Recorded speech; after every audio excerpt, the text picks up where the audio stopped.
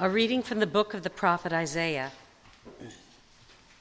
For Zion's sake I will not keep silent, and for Jerusalem's sake I will not rest, until her vindication shines out like the dawn, and her salvation like a burning torch.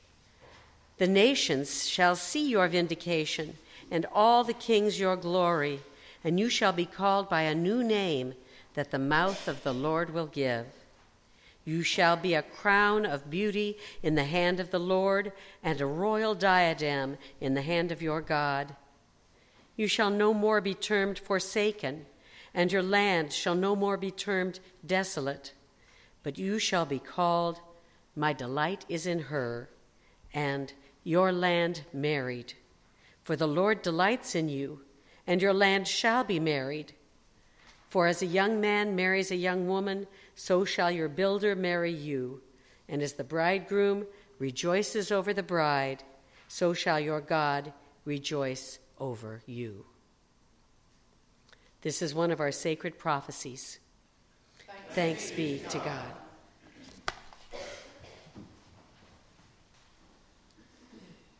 Arms crossed in the back of the room, the prophet watched through narrow eyes as the preacher, his eyes half closed, sluggishly read from the sacred Shemot scroll. She couldn't take much more of this.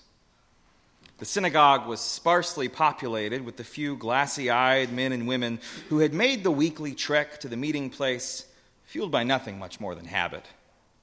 The prophet found it abysmal. "And you shall see what I shall do to Pharaoh," the monotone preacher droned. "Indeed, by a mighty hand he will let them go. By a mighty hand he will drive them out of his land."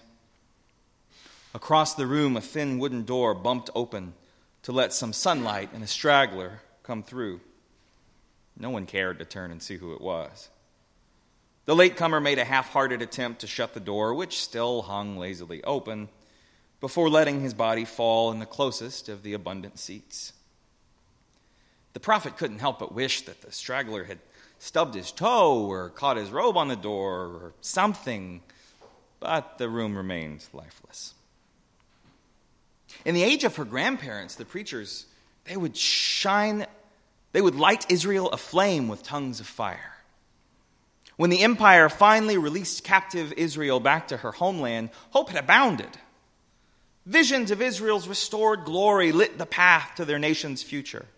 There would be peace among the nations, and paganism would come to an end as David's powerful kingdom was restored. God's favor was assured. And all the preachers had to do was put words to this hope, to ride the wave of excitement, to let their poetry flow. It was easy to have faith then. But now the lamps that lit their way had all but flickered out. The fire that filled their bellies had died with what proved to be the cold and unproductive passage of time. Few exiles even took the chance to come home, having made a comfortable life in Persia. Israel remained a poor and insignificant province of a foreign empire. Nothing changed. God never showed up. And now here they sat, despondent and mostly disinterested in something as impractical as God. "I will redeem you with an outstretched arm and with mighty acts of judgment," the preacher hummed. "I will take you as my people, and I will be your God, and you shall know that I am the Lord your God, who freed you from the burdens of the Egyptian." And all of a sudden, something in that cold room crackled to life. "Do you hear what you are reading?" The exclamation crashed through the room and startled everybody, even the preacher, even the prophet. "Oh my God," she thought, with her eyes wide and mouth open. "Was that my voice?" The eyes, no longer quite as glazed, were turning around. It felt as though a hot coal had touched her tongue, like she had been burnt by something hot, and her body moved to the stimulus before her mind even knew what was going on. The preacher then remembered to be indignant. He bent over to pick up the pointing rod he dropped on the dusty floor and stammered, "Now, excuse me, you need to—" "No," the prophet said. Her feet carried her forward towards the front of the room. She started to embrace it, this voice coming from her mouth. It was the only thing that seemed to make sense. "No. For Israel's sake, I will not be silent. For the sake of Jerusalem, I will not rest." She faced off with the preacher and then turned to embrace the room's attention. "We're supposed to be something," she chastised. "We're supposed to be God's people, a nation of prophets and priests. Did you even hear the Shemot being read right in front of you?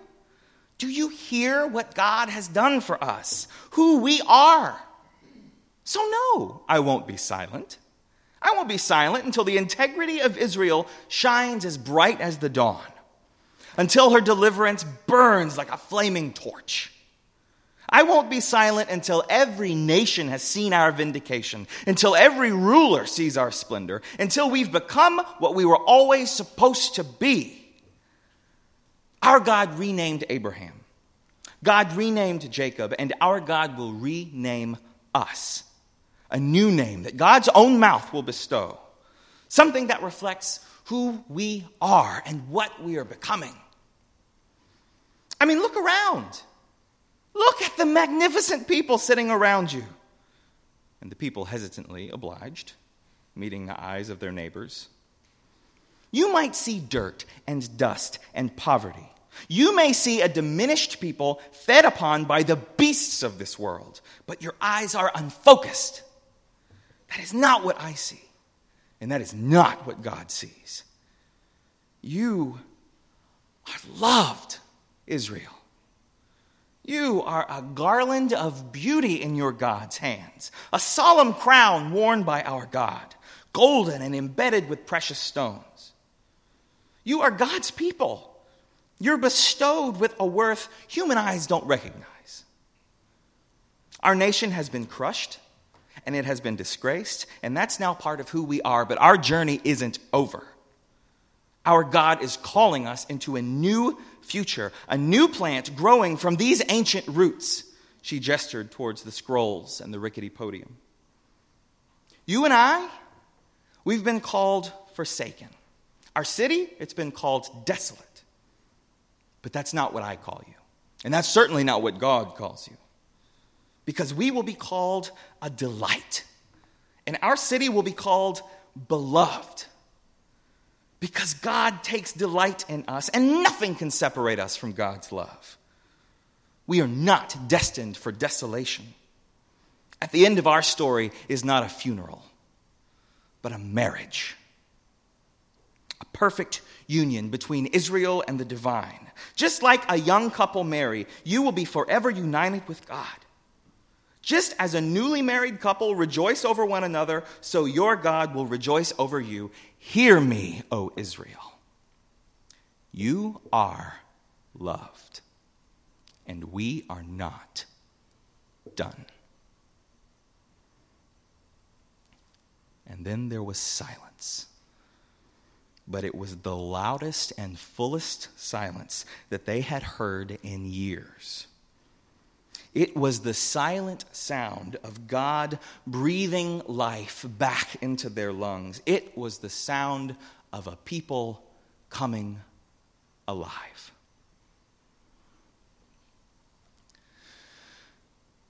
Prophets aren't fortune tellers.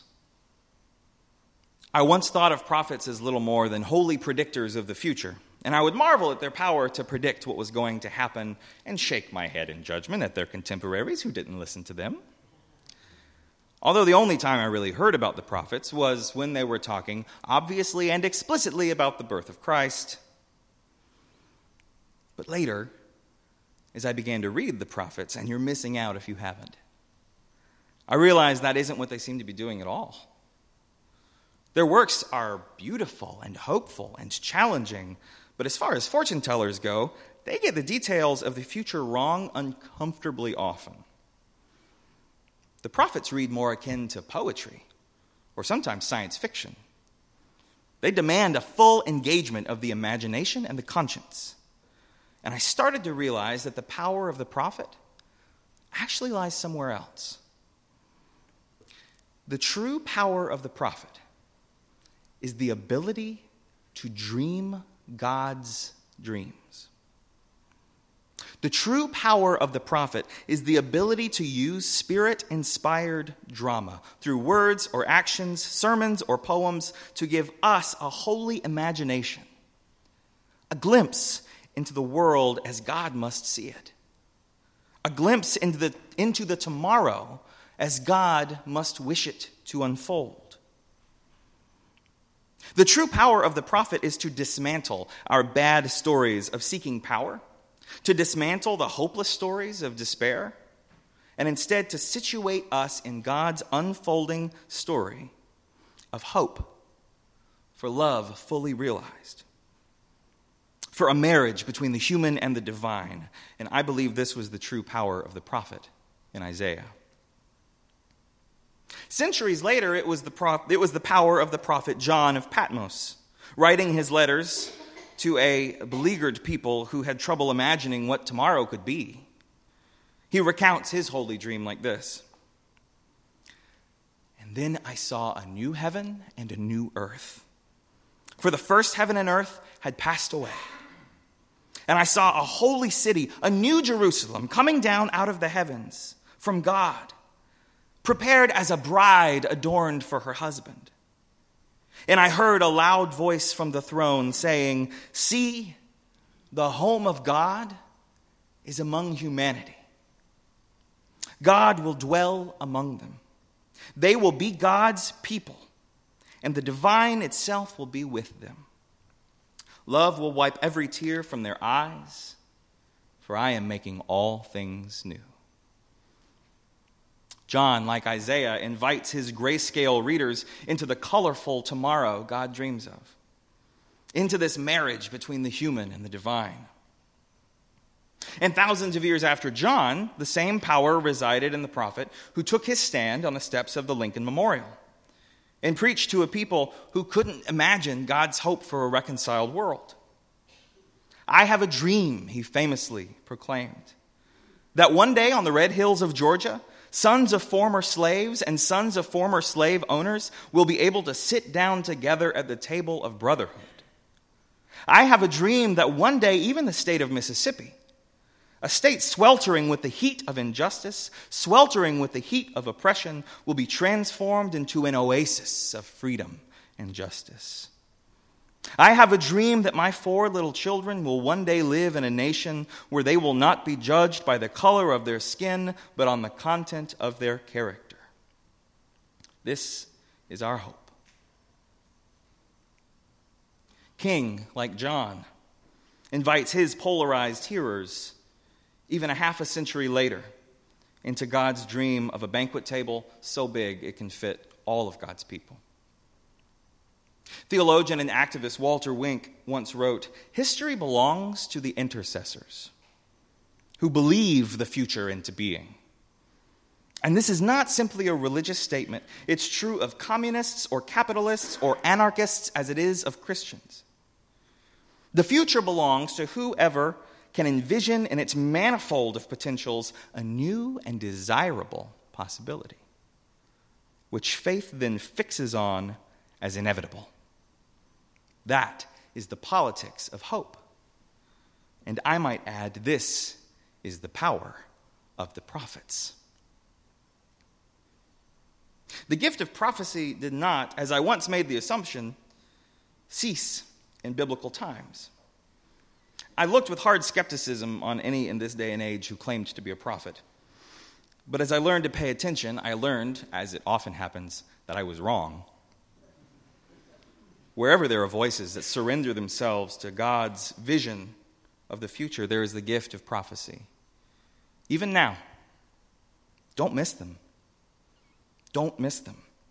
Don't write them off or ignore them, because as hard as they can be for some of us to hear, we absolutely need them if we are to be part of what God is doing today in our generation. We absolutely need them if we are to imagine a future in which humanity reaches a deeper bond, a more fully realized marriage to the God of love. So don't miss the voices of the prophets like Reverend William Barber II, or Alice Walker, or Jordan Peele, or Donald Glover, as they point to the ways racism and white supremacy still infect every part of our life today and invite us into a future of awareness and true equity. Of the prophets like Caroline Lewis, or Sue Monk Kidd, or Margaret Atwood, or Hannah Gatsby, or the voices of the Me Too movement that shatter our illusions of achieved gender equality and invite us into a future of mutuality and respect of one another's stories. Of prophets like Walter Wink, John Lennon, Brian McLaren, or Gareth Higgins, who confront us with the ineffectiveness of violence and call us to a new, nonviolent story of change.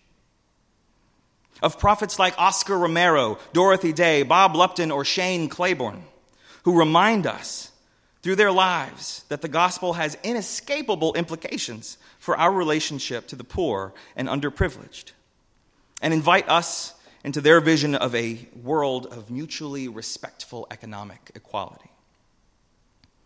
Or of prophets like Richard Rohr, or Madeleine L'Engle, or Fred Rogers, who remind us that each of us carries a unique and beautiful piece of God's image, and invite us into their vision of a neighborhood where we know that we are unconditionally loved.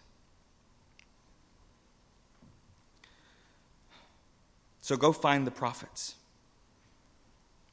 Find the ones who, in word and deed, give a foretaste of glory divine, who give a glimpse into the kingdom of God. They are the weird-looking ones out there doling out comfort and discomfort in equal measure. Seek them out. Hear them. Consume a steady diet of their enchantment. Allow their words to make their way into your soul, into your imagination, until their holy dreams become your holy dreams. And then even you may become the prophet. By God's grace, let's go forward and dream a new world into being.